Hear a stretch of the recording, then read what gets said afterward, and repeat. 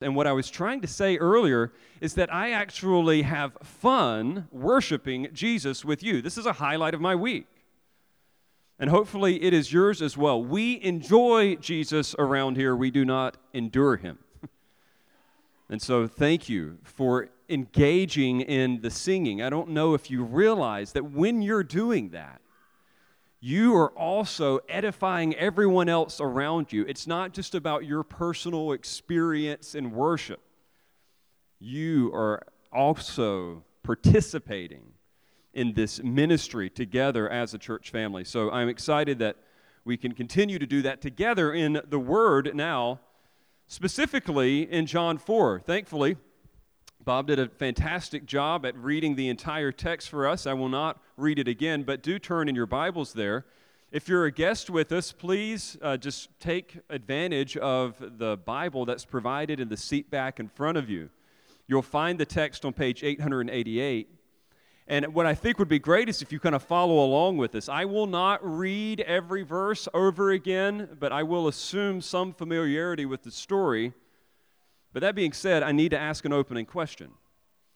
This is kind of going to frame things like a choose-your-own-adventure novel, but I don't want you to think that this is an ill-prepared message. But I need to know something before I engage in this text with this particular group of people. How many of you would say, this is going to be a hand-raising thing, so let's practice. How many of you believe today is Sunday? Raise your hand. Okay, thank you. All right, now you've got the nervousness. Here's the real question. How many of you are familiar with this story in John 4? Okay, put your hands down. Now, this is going to be harder. I'm going to need you to summon some courage. How many of you would say, I'm actually not that familiar with the story in John 4? I get that peer pressure is fighting against you here. Anybody? 1, 2, 3. Okay. In light of the general interest of the group, that 9.5% are very familiar, this is what I'm going to do. I'm actually going to spend less time reviewing the story itself and more time discussing its significance. I'm going to spend less time discussing the story, more time on significance. Now, I will not skip the story, but I think it's really important that we understand the significance. Now, to begin with getting to the meat of the story, I need to go ahead and clear the air about a common misconception regarding this particular story. If I were to ask you to give a title to the story, the 99.5% of you that are very familiar with it, you would probably call it something like The Woman at the Well. The Woman at the Well. But I want you to understand that when you read the entire story, it is not actually about the woman at all. And to help you with that, I will read just the opening and the closing of the story. If you want to know what a story is about, read the introduction and then read the conclusion. And then you could check out the table of contents. I'm just going to give you the introduction and conclusion, and you tell me if you think this story is about the woman at the well. All right, let's look at verses 1 through 6 again. Now, when Jesus learned that the Pharisees had heard that Jesus was making and baptizing more disciples than John, although Jesus himself did not baptize, but only his disciples, he left Judea and departed again for Galilee. And he had to pass through Samaria. And he came to a town of Samaria called Sychar, near the field that Jacob had given to his son Joseph. Jacob's well was there, so Jesus, wearied as he was from his journey, was sitting beside the well. It was about the 6th hour. Now flip over, if you need to verse 39. Here's the conclusion. There's the introduction. Here's the conclusion. Many Samaritans from that town believed in him because of the woman's testimony. He told me all that I ever did. So when the Samaritans came to him, they asked him to stay with them, and he stayed there 2 days. And many more believed because of his word. They said to the woman, "It is no longer because of what you said that we believe, for we have heard ourselves, and we know that this is indeed the Savior of the world." I think it was that eminent philosopher and blanket-toting theologian Linus, who said, "There are three things I've learned never to discuss with people: religion, politics, and the Great Pumpkin."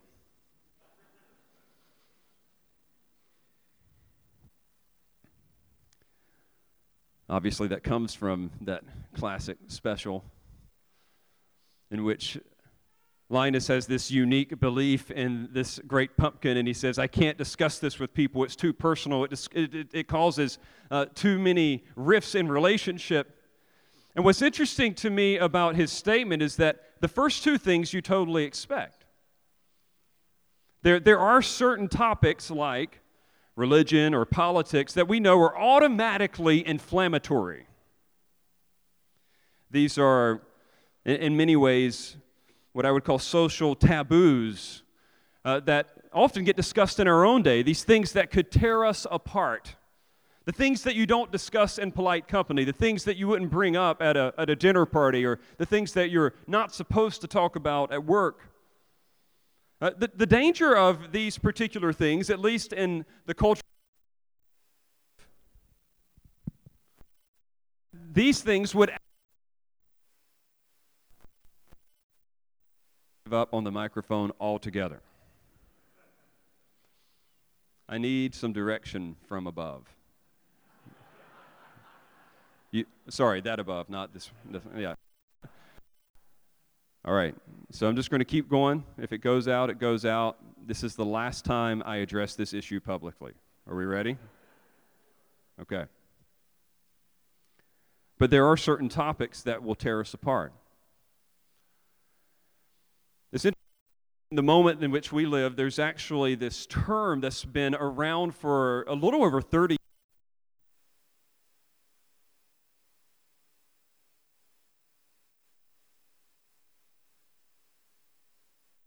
Cultural others. A repugnant truly gets on your nerves, but a lot not. So one describes it this way. It is a unique phenomenon in which one of us sees another group of people inevitably as repugnant to some degree. One psychiatrist put it this way. You have an in-group, you have an out-group, and a far group. All right, hang with it. We got three groups: in-group, out-group, far group. Members of the far group will probably be considered more different from you than members of the out-group. So there's this group that's out there somewhere, and then there's this out-group, but they very likely take moral and political stances that you find abominable. But the interesting thing about an out-group is they do not arouse the same repugnance. The far group does not arouse the same amount of repugnance as the out-group because you don't have to live with them. Think of distant tribe and the religious practices that they have, or maybe some people in another country who adhere to a form of government you find disgusting. You'd be like, oh, well, they're way different than me. But they're not a problem for you because you don't have to interact with them. If someone goes to the deepest, darkest tribes of the Amazon and finds the moral practices of a certain tribe repugnant, they still get to fly home and not regularly interact with those individuals. There's this group that agree with us on certain things. This causes our stomach to turn in some ways.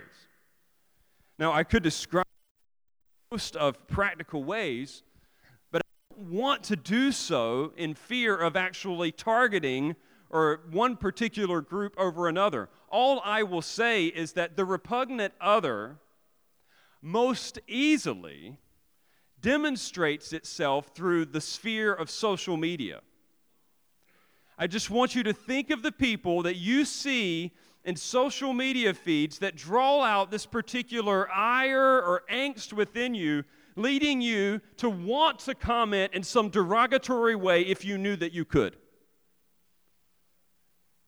Repugnant is a very strong word, but it is just another way of expressing taste. Because of the way that we're wired, because of the way that God has made us, because of the experiences that we've had, we all develop certain tastes. We have an in-group, people that we like to be around. We have people that we feel comfortable with. And there's clearly, in everyone here, some kind of out-group. Some type of group of people that you don't naturally associate with, the people that you would normally shy away from. And here's the tremendous thing about this text. It presents not merely the woman at the well, but it presents Jesus as the reacher of the perceived repugnant. If you want to know what John 4 is about, don't focus on the woman.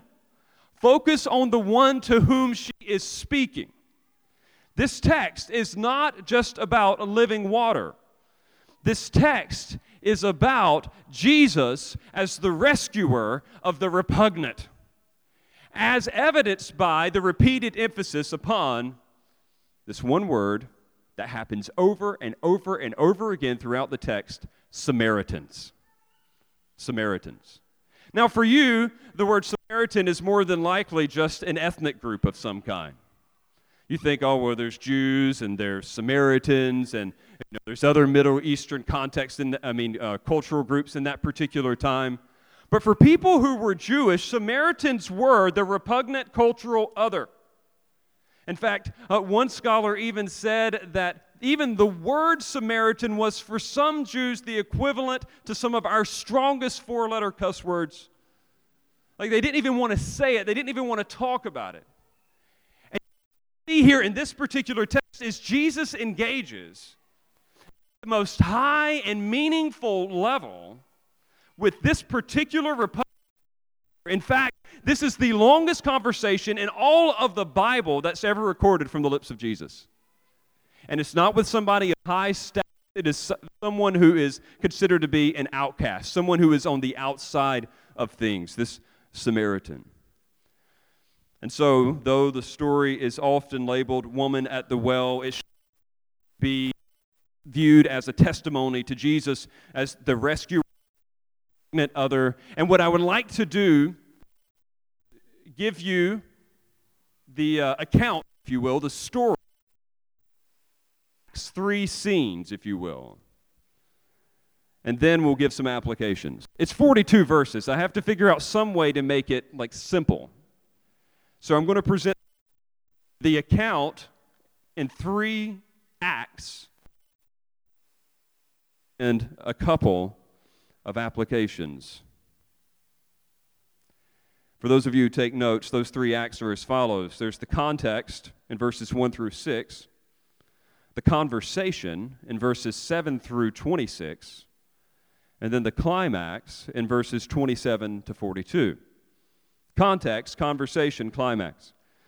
The context is pretty simple. When we read verses 1 through 6, you notice that God providentially moves Jesus from Judea to Galilee through Samaria. God arranges this. I want you to look in your Bibles here, please, at John chapter 6, verse 4. Notice it. And he had to pass through Samaria. John 4, 6, sorry, not 6, 4. 4, 6. 4, 6. He had to pass through Samaria. What is this? What is he talking about here? Now, there is just a natural way in which Jesus had to pass through Samaria. He's wanting to leave where he was. Judea is like the southern part of Israel. If you think of this particular country as something about the size of New Hampshire, for example, you're going to know that it doesn't cover that much space. The bottom part is Judea, the top part is Galilee, and then there's this sliver of space in between known as Samaria. Now, naturally, if you wanted to stay in Israel and make your way from Judea, the south, and go up to the north, which is Galilee, as Jesus is doing here because he recognizes that John the Baptist's ministry is taking off, they're sensing some competition, he doesn't want there to be any competition, so he decides to move on. He has to go through this particular region. Well, technically he doesn't have to. You know what? If he wanted to, as some Jews would do, he could have crossed over the Jordan River, gone through the Gentile territory, and then crossed the Jordan River back and gone into Galilee. But if he wanted to stay in Israel and just take the most natural route, he had to get up through Samaria. It would be kind of like someone in the continental United States, for those of you who know your geography well. If you wanted to make it to the state of Maine and stay in the United States, you must go through New Hampshire. There's no way around it, unless you go to Canada or unless you swim through the Atlantic Ocean. But it's landlocked. And so Jesus finds himself, by God's providence, having to go through this area that was despised by most Jews of the day. You're like, what's their problem? Why do they not like the Samaritans? Well, the quick story behind that is that several hundred years before this, the nation of Assyria had invaded Israel, and you know what they did? They took the best and brightest of the people who lived in this northern kingdom of Israel, and they shipped them off to Assyria. So what that left was all basically the cultural leftovers. If you weren't considered the best and the brightest, you were left in that area. And guess what happened? Assyria expanded its borders, and in light of that, the Assyrians came and married these non-cultural elites.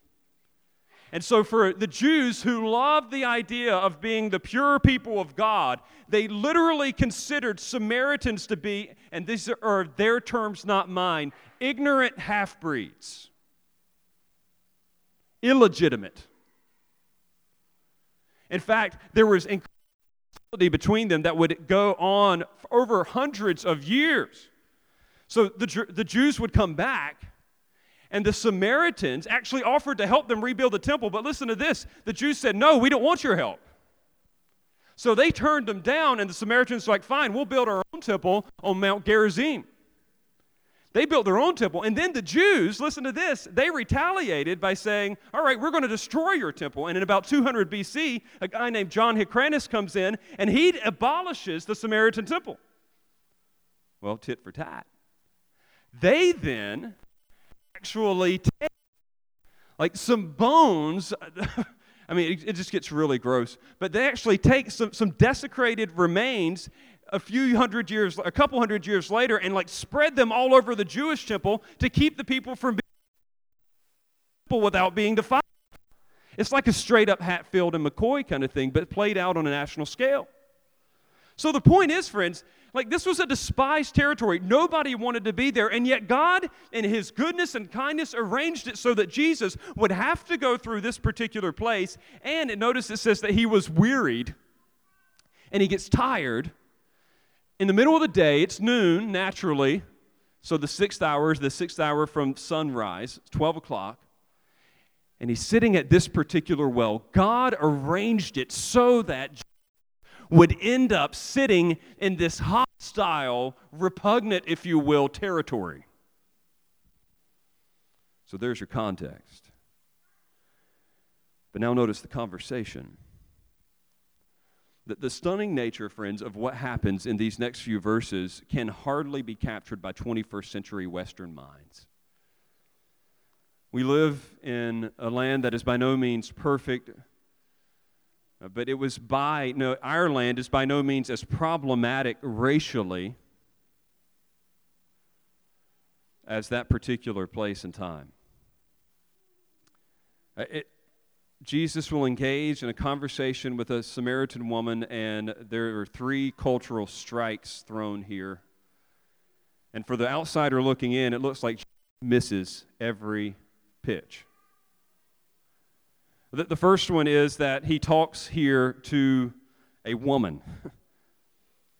Again, I am referring to the values of that day, not this day, but friends, if you know the Middle East, even today, you are not allowed to speak to a woman directly. You're not even to make eye contact. This is not something from just 2,000 years ago. This is something that still is in full force today. And what does Jesus, as a single rabbi, do?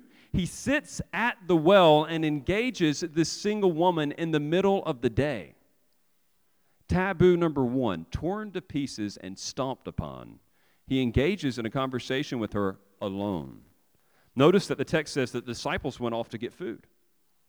So here he is by himself. And though the Old Testament itself had a high view of women, the intertestamental period where the Jews actually stopped focusing, the Jews and the Samaritans stopped focusing on God's revealed word, it led to, ladies, and I hate to say this, but this is just the way it was, this inherent misogyny. This sexism is a better way to say it, like where they would actually look down upon women. In fact, one of the tractates that was published in that particular day, this was the comment on how to treat womankind. It says, "And talk not much with womankind. They said this of a man's own wife. How much more of his fellow's wife? Hence the sages said, he that talks much with womankind brings evil upon himself and neglects the study of the law, and at last will inherit hell." This was the popular view. So Jesus intentionally misses on that swing. Not only that, but he talks to a woman from Samaria. We already mentioned that, but you do need to know that it was fact at that particular time that to receive anything from a Samaritan was to equal automatic defile. So for Jesus to say, "Give me a drink of water," would imply that he would have to drink from her water bucket, which is considered to be defiled. And so Jesus is inviting ritual defilement upon himself by even partaking of the same thing that she would put her lips on. And then the third one is that it's at a well in the middle of the day. Frankly, friends, just the quick story here is that in Old Testament the Old Testament mindset, a well is a place to pick up a woman. If you don't remember those stories of and Isaac, they found their wives where? At a well. And this particular one is even more compromising for Jesus because he's talking to her at a well in the middle of the day. Now, there would be no reason for a woman to be at a well in the middle of the day unless she had somehow been socially ostracized. You're thinking, well, yeah, it gets hot in the middle of the day. Why not go to the well? But women who would carry these big clay water pots on their head would try to do that typically as a group either in the early morning or the late evening. They would help one another. No one in their right mind would go to the well in the middle of the day by themselves unless they were a social outcast. In fact, I was just driving down Oaks Boulevard here the other day. It was Wednesday, it was hot, and there was a woman running down the street at like 1:30 in the afternoon, and I'm like, what is she thinking? Like, what is her problem? Now, I was thinking, like for her case, this is just, wow, what a really unfortunate decision. She probably should have ran early in the morning or late at night. But I didn't think anything of her morality. But for somebody to see a woman at a well in the middle of the day would be in some ways indicating something of her morality. Finding a woman in some dark corner of New York with red lights at midnight. It's not the kind of thing that you think would generate a positive impression, and yet Jesus is engaging here. And so he is crossing every line. And then the conversation ensues in verses 7 through 15 about water. So if you're wanting to know how this whole thing fits together, verses 7 through 15, Jesus talks to her about the water. That's her felt need. And then he'll talk to her in verses 16 to 26 about worship. That's her factual need. So there's a felt need, there's a factual need. Now, when he's talking to her about the water, just get the flow of this. Verse 7, he asks for a drink. In verse 8, and then in verse 9, she's intrigued that he would ask because she gets it. Like, why in the world are you talking to me, a woman in the middle of the day who's from Samaria? You're a Jewish rabbi. And then in verse 10, he gives her an offer. What does he say? He says, look, if you knew who I was, if you knew what I had to offer, you would ask me for a drink. And what does Jesus offer you? Living water. Now, you hear living water, and you think, oh, water that produces life.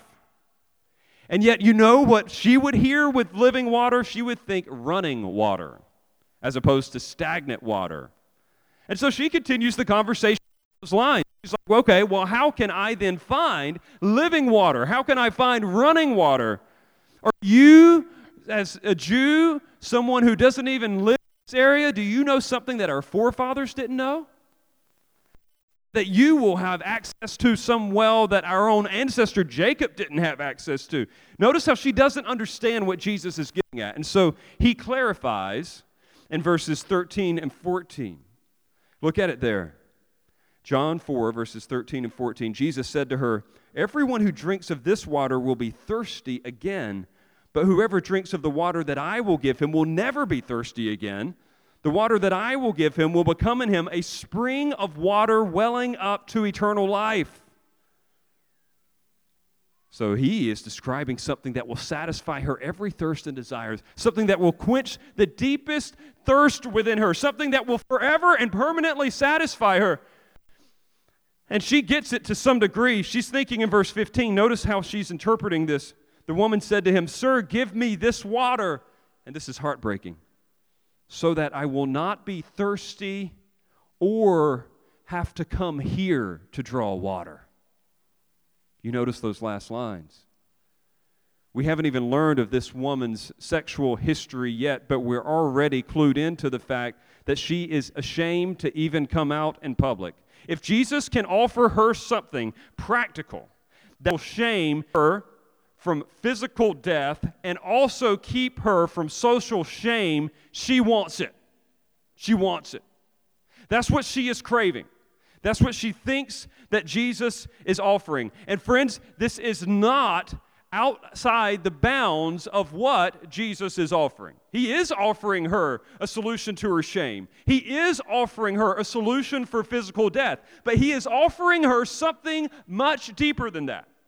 That's why I'd have you understand, especially those of you who claim to know this story so well, that this conversation about the water is actually a conversation about her felt needs. Those things are not irrelevant. Very often, people will want religion, or they will want Jesus, or they will want the gospel because they think that he will ease psychological pain, or that he will deliver one from the fear of dying, or that he will lift one out of depression, or that this could lower crime in society and make the streets safer for one's family, or that it can curb corruption so that you don't have to pay as many taxes, or that it could provide social community for you and your children. Those are those practical benefits of the gospel message. And I want you to know that the gospel can do all those things. But that is not what the gospel primarily does. Jesus will not leave the conversation at the level of her felt need, so he goes on to talk about her factual need. So here the conversation switches. Are you ready? It switches from water to worship. Notice how Jesus is now in full control of the conversation, despite her attempts to buck it. Verse 16, Jesus said to her, "Go, call your husband and come here." So notice, she's thinking felt needs. Now he's going to get to the real need. And he introduced a conversation. Naturally, he invites her to bring her husband. Okay, so if she's saying, "All right, give me this water. I want to drink this water." Okay, well, great. Go get your husband. Come back and tell me. Have you ever done the old like free Disney ticket kind of thing and been in on the sales presentation for the free timeshare? Did you know, because I've tried it, without your spouse present? If they know, you can't just send in the hardened individual in the relationship that's good at saying no to everybody to clean up business. They will make you bring the softer side. Jesus knows better. He's like, "Look, this is going to be a family decision. All right, you go get your husband, you bring him back, and now let's talk about water." But what he's ultimately revealing her deepest need. He strikes a chord of shame because she doesn't come all out and things. She tells him the bare minimum. Notice verse 17, the woman answered, "I have no husband." That's true, Jesus says. You're right in saying, "I have no husband." Verse 18, "For you have had 5 husbands, and the one you now have is not your husband. What you have said is true." Now notice this, Jesus exposes her sin here. I mean, she is not only a Samaritan, but she is a sexual rebel by any standard in that country. So she's not only been divorced, but she's potentially been divorced 5 times. And I understand that the text doesn't say that she's been divorced. I guess it could be that all 5 of her husbands died. Well, she's a black widow. So she's divorced multiple times. She's a murderer potentially. I don't think that's the case. Or the husbands maybe, they just naturally died. But the truth of the matter is, if the husbands just died of natural causes, she wouldn't be ashamed to go to that well. The indication here is that this woman has a sordid sexual history. Jesus reveals it. He is fully aware of it. That is not a surprise to him at all, and yet he is inviting her to partake of this water anyway.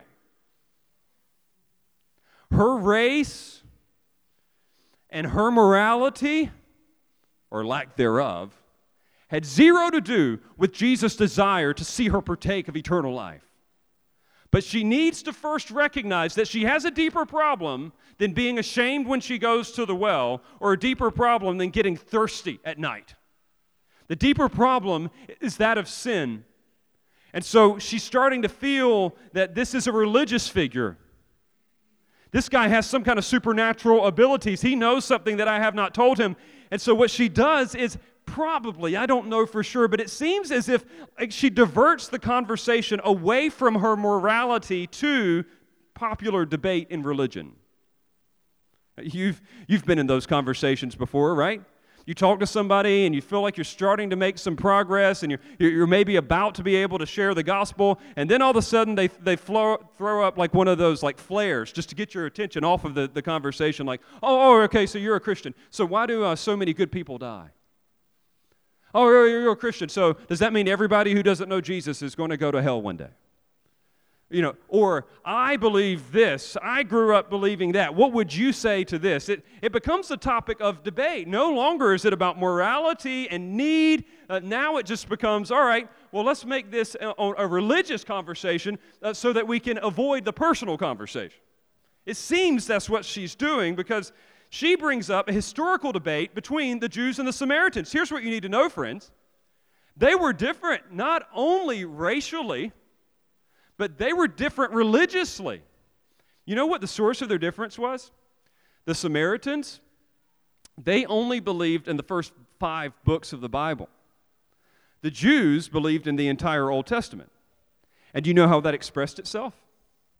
The Samaritans, because they only believed in the first 5 books of the Bible, thought that the primary spot for religious worship should be Mount Gerizim. And the reason why they thought that is because so many things took place there. Abraham and Isaac built altars there in the Old Testament. It was also the spot where Moses blessed the people after he gave them the law. So they just kind of logically deduced that, all right, if we're going to really worship, we're going to do it here in Samaria at Gerizim. But the Jews, who actually believed the entire Old Testament, naturally remember that promise to David and to Solomon, you're going to build a temple in this particular place, in Jerusalem, in Zion. And so the big difference between the two was, all right, in their minds, we worship here, you worship there. And she says, okay, Jesus, what are you going to say about the debate? Where do you stand on this particular issue? Like, how does worship actually take place? And I want you to notice how Jesus will correct her, even though she tries to bring up this religious objection. Verses 21 to 24, this is so important. Jesus said to her, "Woman, believe me, the hour is coming when neither on this mountain nor in Jerusalem you will worship the Father. You worship what you do not know. We worship what we know, for salvation is from the Jews. But the hour is coming, and is now here, when the true worshipers will worship the Father in spirit and truth, for the Father is seeking such people to worship Him. God is spirit, and those who worship Him must worship in spirit and truth." Notice this. He is redefining her understanding of worship. She was like, all right, here's the debate, Jesus. It's about the place. It's just about the place.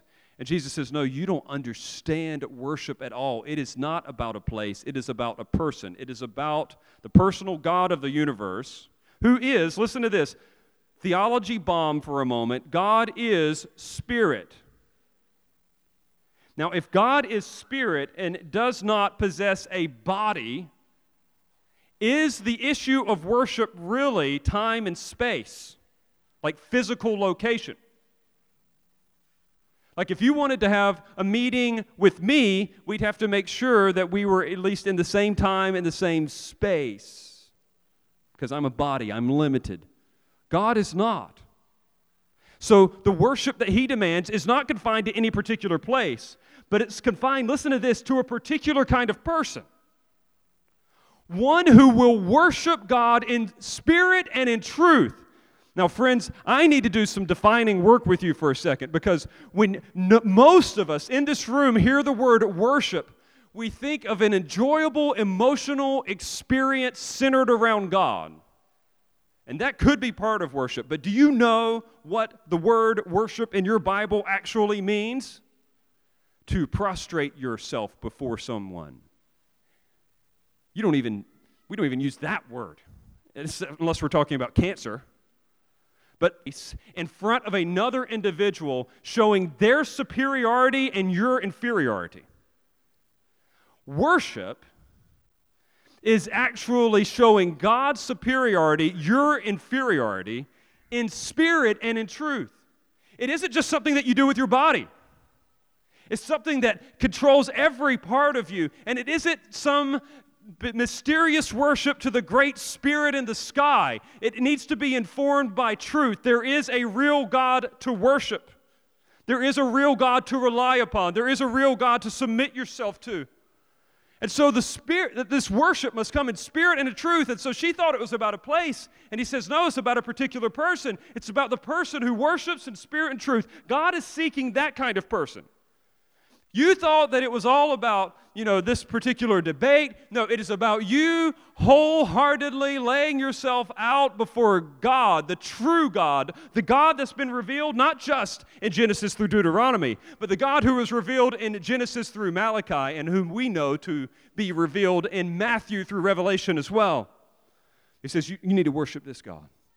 You need to worship Him in this way. It is about worship. It isn't just about your felt need. It is about your factual need. You are wicked before Him. You have followed another way. You need to come to Him in worship, in truth. And at this point, she's kind of confused. What she tries to do is punt on the conversation. For those of you who do not play football, do you know what I mean when I say punt on the conversation? So the punt is, okay, good. Some people are saying no. So a punt is when you get 4 downs in football, and when you need to buy yourself a little more time because you can't make a good play, you can actually punt the ball. You can kick it way far down the field and just kind of delay the inevitable. You can put yourself in a better spot. A punt is a strategic delay. What this woman does is she's kind of overwhelmed by Jesus' teaching at this point. Think about it. She's not educated. She's not a rabbi. He has dropped some truth bombs, if you will. She wants shelter, so she punts and says, you know what? When the Messiah comes, He's going to work it all out anyway. She says, okay, I get what you're saying, but you know what we really need? We need the Messiah. We need the Christ. We need Him to come, and He'll straighten all this stuff out. She says, there's a hero that's coming, and He's going to fix it all. And so the text actually says the Christ or the Messiah. That's what she's looking for. See it? Look there in your Bible, verse 25. The woman said to Him, I know that Messiah is coming, He who is called Christ. When He comes, He will tell us all things. Now, it's interesting that John translates this for us into the Christ, but technically, those of you who are Bible academic nerdy types, they weren't looking for one called the Messiah, the Meshiach. They were looking for one called the Tehav. The Tehav. The Tehav was a Messiah-type figure. But because they didn't read anything beyond the book of Deuteronomy, they thought that this was a Deuteronomy 18 kind of prophet guy. He would know everything, and because he knows everything, he would be able to teach everything. And so what she says is, I'm expecting this guy who's going to come. He knows all things. I know you're saying you know stuff about religion. He knows stuff about religion. He's going to straighten it all out in the end. And then Jesus blows her mind. And His response, unfortunately, is hard to fathom because of the way that it's translated in English. But I will try to emphasize it for you in the way that I read it. Look at what He says to her in verse 26. I'm going to do it literally, not the way that it's translated. Jesus said to her, I am the one who speaks to you. Ego eimi. That special covenant name of God revealed in the book of Exodus, Jesus says, I am He. Remember, they were expecting a prophet who knew everything. And she already knows that this guy knows a lot. And it seems that it just may click with her on how she can enjoy this relationship with God. Now, it's right about the time that we want to know whether or not this teaching from Jesus connected with this woman from Samaria that John will masterfully interrupt the narrative. Like, we're at the crest of the mountain. We're wondering what's on the other side. How will she respond to Jesus? And you know what John does? He cuts the camera angle. He goes somewhere else. And so we move from the conversation to the climax of this. And what I want you to note is that, this is a literary observation, friends, but see it. John is going to switch back and forth from perspective to perspective to perspective. Jesus is still the focal point, but I want you to imagine it like a camera. So the camera will come shot. The camera shot will come from one side, and you'll see Jesus and the woman, and then it'll switch over, and you'll see Jesus and his disciples, and it'll switch back and forth, because he wants you to catch the climax of this. Notice how the camera angle switches. It's almost as if maybe this visual helps. What Jesus starts to do at this point is he plays a chess match with both hands. He's got one thing going over on his left side. He's got something else going over on his right side. He's handling two different things at one time. As you look at this perspective of Jesus and his disciples, they interrupt in verse 27. Notice that just then, his disciples came back. Like right when you want to find out, hey, what's she going to do? What's she going to say? They come back, and what is it that they're thinking? Why in the world is he talking with a woman in the middle of the day? Why is he talking with a Samaritan? Like the text clues us in to their confusion. Like he's about something intentional. They don't get what he's up to. They think this is bad form. They think that he has torn up a precious taboo. But then the camera angle switches again. Verse 28. So the woman left her water jar. You don't even get to hear what she says. She takes off. She leaves her water jar there, so it's obviously pretty urgent. And it says that she went away into the town and said to the people, come, see a man who told me all that I ever did. Can this be the Christ?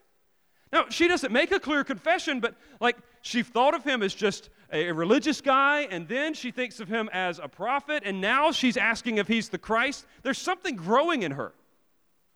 And so here's the deal. The woman who would stay away from everybody is now talking to anybody. She is now saying, he told me everything. I imagine that there were probably a few men in that village who were uber interested as to whether or not he would tell everything. And what the text says, the Greek tense is very clear in this. It's an imperfect. They were coming out to Jesus. They just kept coming. More and more people were hearing. This thing disrupted the entire village in the middle of the day. We're talking siesta time, right? People are taking midday naps. She's waking them up. They're coming out to the well. And so that camera angle is going, and then it switches back to the disciples again. So while the Samaritans are beginning to make their way forward, Jesus is having this key conversation with the disciples in verses 31 to 38. And you know what he does with them because they're so confused? He says, guys, I need you to get something. I need you to understand that this very thing that shocks you, that disgusts you, this thing that you can't believe that I'm engaged in this moment, this is the very mission of God. This is the reason why he sent me in the first place, and this is the reason why I'm sending you. Do you remember John 3:16 and 17? It's worth looking. Just flip one page back. There, Jesus described why he came to the earth. And notice it in verse 16. God so loved the world that he gave his only Son. Why did he give his Son? That whosoever believes in him should not perish but have eternal life. God loved the world that he gave his only Son. Look at verse 17. For God did not send his Son into the world to condemn the world, but in order that the world might be saved through him. When you read John 3:16-17, do you in any way, shape, or form think that Jesus has come just to save the Jewish people? No, sir. No, ma'am. Jesus is clarifying for them, this may be a shocking, disgusting work to you, but this is the very reason why I came. He sent me to reach the world. He sent me to reach the repugnant other. This is our mission. And he uses it. He describes it in terms of farming. Something that they could have easily connected with. And he's saying, look, the harvest is already here. You're normally thinking, all right, 4 months later, the harvest is going to come. But he says, I'm telling you, the fields are already white in the harvest. It's already ready. Now is payday. Now, friends, we live in a culture, we live in a society that we don't understand delayed gratification. We think, if I work for 1 hour, I should get paid by the end of the week. Or I should get paid by the end of the month. I don't know if you've ever done a garden, but bad grammar on purpose, it don't work that way. Do you understand that in the true farming world, some people will sow and they won't see a dime for months? Jesus is saying, some are going to sow, some are going to reap indeed, but here's the deal. As soon as the guy sows, they're going to be able to reap. There is a new time here in which souls will be harvested unto eternal life. The time has come for all that the prophets were doing in the Old Testament and all that John the Baptist has already done. The time has come for us now to reap on this. It is time for the world, not just the Jews, but for the world to experience eternal life. And so this is what he's saying to his disciples. And then it switches back one more time to the Samaritans, and here's the end of the story. Verses 39-42. Speaking of the harvest being white, the camera angle switches once more, and the Samaritans from Sychar begin to pour in to Jesus. And the woman's initial testimony had led them to be curious. And it says, this is the first time it says it in the text. Look at it, verse 39. Many Samaritans from that town believed in him. They were converted. They believed in him in a saving way because of the woman's testimony. And so when the Samaritans came to him, they asked him to stay with them. And listen to this. He not only stayed for a couple hours at a well in the middle of the day, he stayed for 2 more days. That means he had to sleep in their houses. He set up camp among the repugnant other. This is what he came to do. And so they said to the woman, it is no longer because of what you said we believe, for we have heard for ourselves, and we know that this is indeed, listen to this, friends, the Savior of the world. This is John 3:16-17 turned into a title. Do you know that this phrase, the Savior of the world, isn't used by any other author in Scripture? It's only used twice in the Bible, once here and another time in the book of 1 John. But you know where this title is used? This is interesting. When you look back into the Greco-Roman literature of the day, this particular title, Savior of the World, was used to describe numerous Greek deities like Zeus and Asclepius, the various gods of the mystery cults, the Greek gods, the Roman emperors, including Caesar Augustus himself, Tiberius, Nero. They all called themselves the Savior of the world.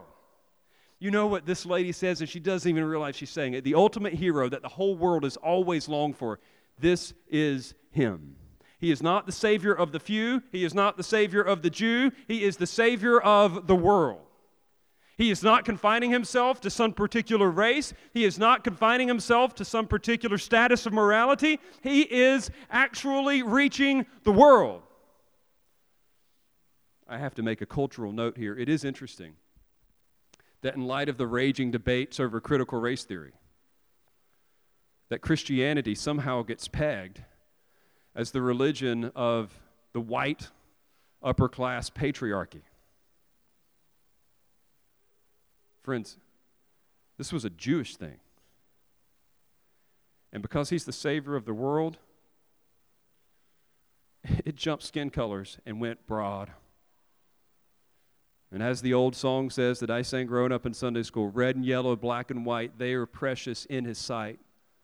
Jesus loves the children of the world. This is no local thing. God intended for this to reach all, even the repugnant other. So that's the account. Let me give you some applications. First of all, the application for the distant. An application for the distant. There could be some of you here today who say, I am not in this circle. I identify with this woman at the well. I know what it is to be dissatisfied. Maybe your life up to this point, even in a place as beautiful and successful as Naples, could identify with what one poet wrote of the rather profligate Lord Byron. He was a poet in his own right, but he was also a rather perverted man.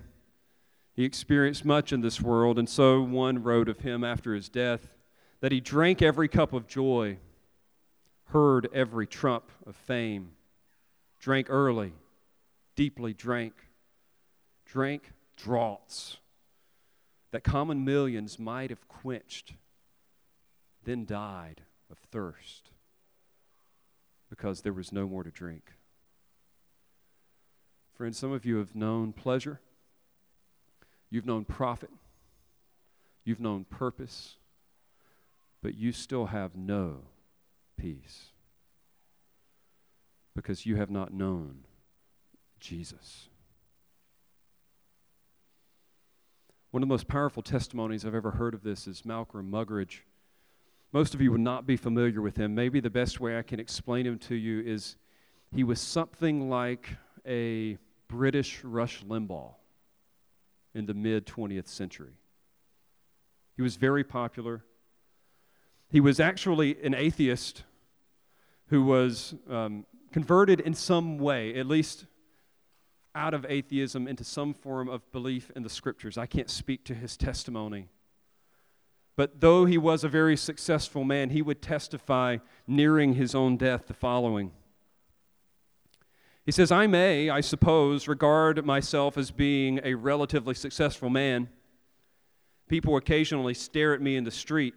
That's fame. I can fairly easily earn enough to qualify for admission to the highest slopes of inland revenue. That's success.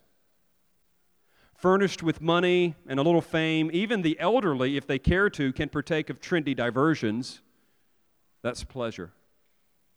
It might happen once in a while that something I said or wrote as sufficiently heated to persuade myself that it represented a serious impact on our time. That's fulfillment. Yet I say to you, and I beg of you to believe me, multiply these tiny triumphs by 1,000,000, add them all together, and they are nothing, less than nothing, a positive impediment measured against one draught of that living water that Christ offers to the spiritually thirsty. Friends, it will not satisfy. Only Jesus satisfies. If you feel that aching in your soul, it could be because you have not quenched it with the water that He Himself provides. I know we like the facts around here, but let me speak to the felt need for a moment. It may be there for a reason. You may need to, as the prophet Jeremiah said, forsake the broken cisterns that you've been trying to find satisfaction in and return to the living water who is God in Jesus Christ. Friends, this water is for those who are absolutely thirsty, those who are dissatisfied. It is also for those of you who are despised. I don't think anyone here in this church would ever say of another individual, and I can say this honestly, that they are repugnant. But you may feel that way. It's interesting. Sexual sin has a unique capacity to stain our souls. Everyone feared Hawthorne's scarlet letter, this thing that would be on the outside that would identify one as one who has sinned sexually. And yet it's the stain on the inside that many are like, you don't know what I've done. You don't know with whom I've been. You don't know how many marriages I've destroyed. You don't know how I have treated this body and others. And yet the text is actually targeting those not who find themselves to be righteous, but those who experience themselves to be repugnant. You know what the question is about Christianity? Not are you good enough, but are you bad enough? That's the question. Jesus said, I came not to call the righteous to repentance, but sinners. It is only when you recognize your rebellion as repugnant before God that you can ever receive the grace that He offers in Christ. And so if you are here today and you experience that shame and you experience that distance and you think that there ain't no way that He would ever receive me into His company, into His life, I tell you, come drink of the waters freely. You are the very one for whom He came. This is His offer. These are His words, not mine. Come, everyone who thirsts, come to the waters, and he who has no money, come, buy, eat. Come, buy wine and milk without money and without price. Why do you spend your money for that which is not bread, and your labor for that which does not satisfy? Listen diligently to me, eat what is good, delight yourself in rich food, incline your ear and come to me, hear that your soul may live. Seek the Lord while He may be found, call upon Him while He is near. Let the wicked forsake his way, and the unrighteous man his thoughts. Let him return to the Lord that He may have compassion on him, and to our God, for He will abundantly pardon. That is why Christ died. He died to pay the penalty for your sin. He rose again for your justification. And if you would just repent, if you would turn from your sin, if you would trust in Him, you can enjoy life forever. So that's the application for those of you who are distant. He invites you in even today. And if you don't know what that means, or if you have questions about that, please, I beg you, talk to one of us before you leave. It is simple and eternally satisfying. Briefly, application for disciples. Friends, I have to be quick here. I wanted to spend more time. But I want you to know that this text is not just about the distant, it is about disciples. Jesus is intentionally trying to teach you who already follow Him something. You cannot check out on this message and say, I raised my hand at the beginning, I know John 4, I get it, I've already partaken of the water. Did you know that this text was written not only for the distant, but also the disciple? He is intentionally trying to engage them that His mission is their mission. Do you remember Acts 1:8? That iteration of the Great Commission? He says, you will be my witnesses where? In Judea, Samaria, and the uttermost parts of the earth. Do you know why He had to include Samaria in there? Because if they would have just heard Judea and the uttermost parts of the earth, they would have skipped it. Let's just be really honest right now. I don't want to admit it. But the truth is, we do in some way, because of how we've been raised, because of remnant sin in our human bodies, we do have this group of people. They may be in our family, they may be in our social media profile, that we find in some way repugnant. Birds of a feather flock together, right? You know what it is to experience Christian community, and you love it, but the truth is some of us may not be engaged in the mission that Jesus has entrusted to us because of our penchant for our personal comfort. I leave you with Spurgeon. I would just love to have been a fly on the wall in this particular sermon, but heed it well. He says, some of you good people who do nothing except go to public meetings, the Bible readings, and prophetic conferences, and other forms of spiritual dissipation would be a good deal better Christians if you would look after the poor and needy around you. If you would just tuck up your sleeves for work and go tell the gospel to dying men, you would find your spiritual health mightily restored, for very much of the sickness of Christians comes through their having nothing to do. All feeding and no working makes men spiritual dyspeptics. Be idle, careless, with nothing to live for, nothing to care for, nothing to pray for, no backslider to lead back to the cross, no trembler to encourage, no child to tell of a Savior, no gray-headed man to enlighten in the good things of God, no object, in fact, to live for. And who wonders if you begin to groan and to murmur and to look within until you are ready to die of despair? You know, we've defined the mission of this church as raising up generations of God-glorifying Christ followers. That includes every one of you in here. But you know, there's three aspects of that. There's the personal delighting in Christ, there's the serving of His bride, but then there's the advancing of the gospel. Total transparency here. I think we're doing really well at the first two. I can't speak as strongly for the third. Now, you know me, I've said 2 weeks in a row, I'm not trying to produce guilt, but at some point the Scriptures challenge us, and this is challenging us with the very mission that Christ has entrusted to His people.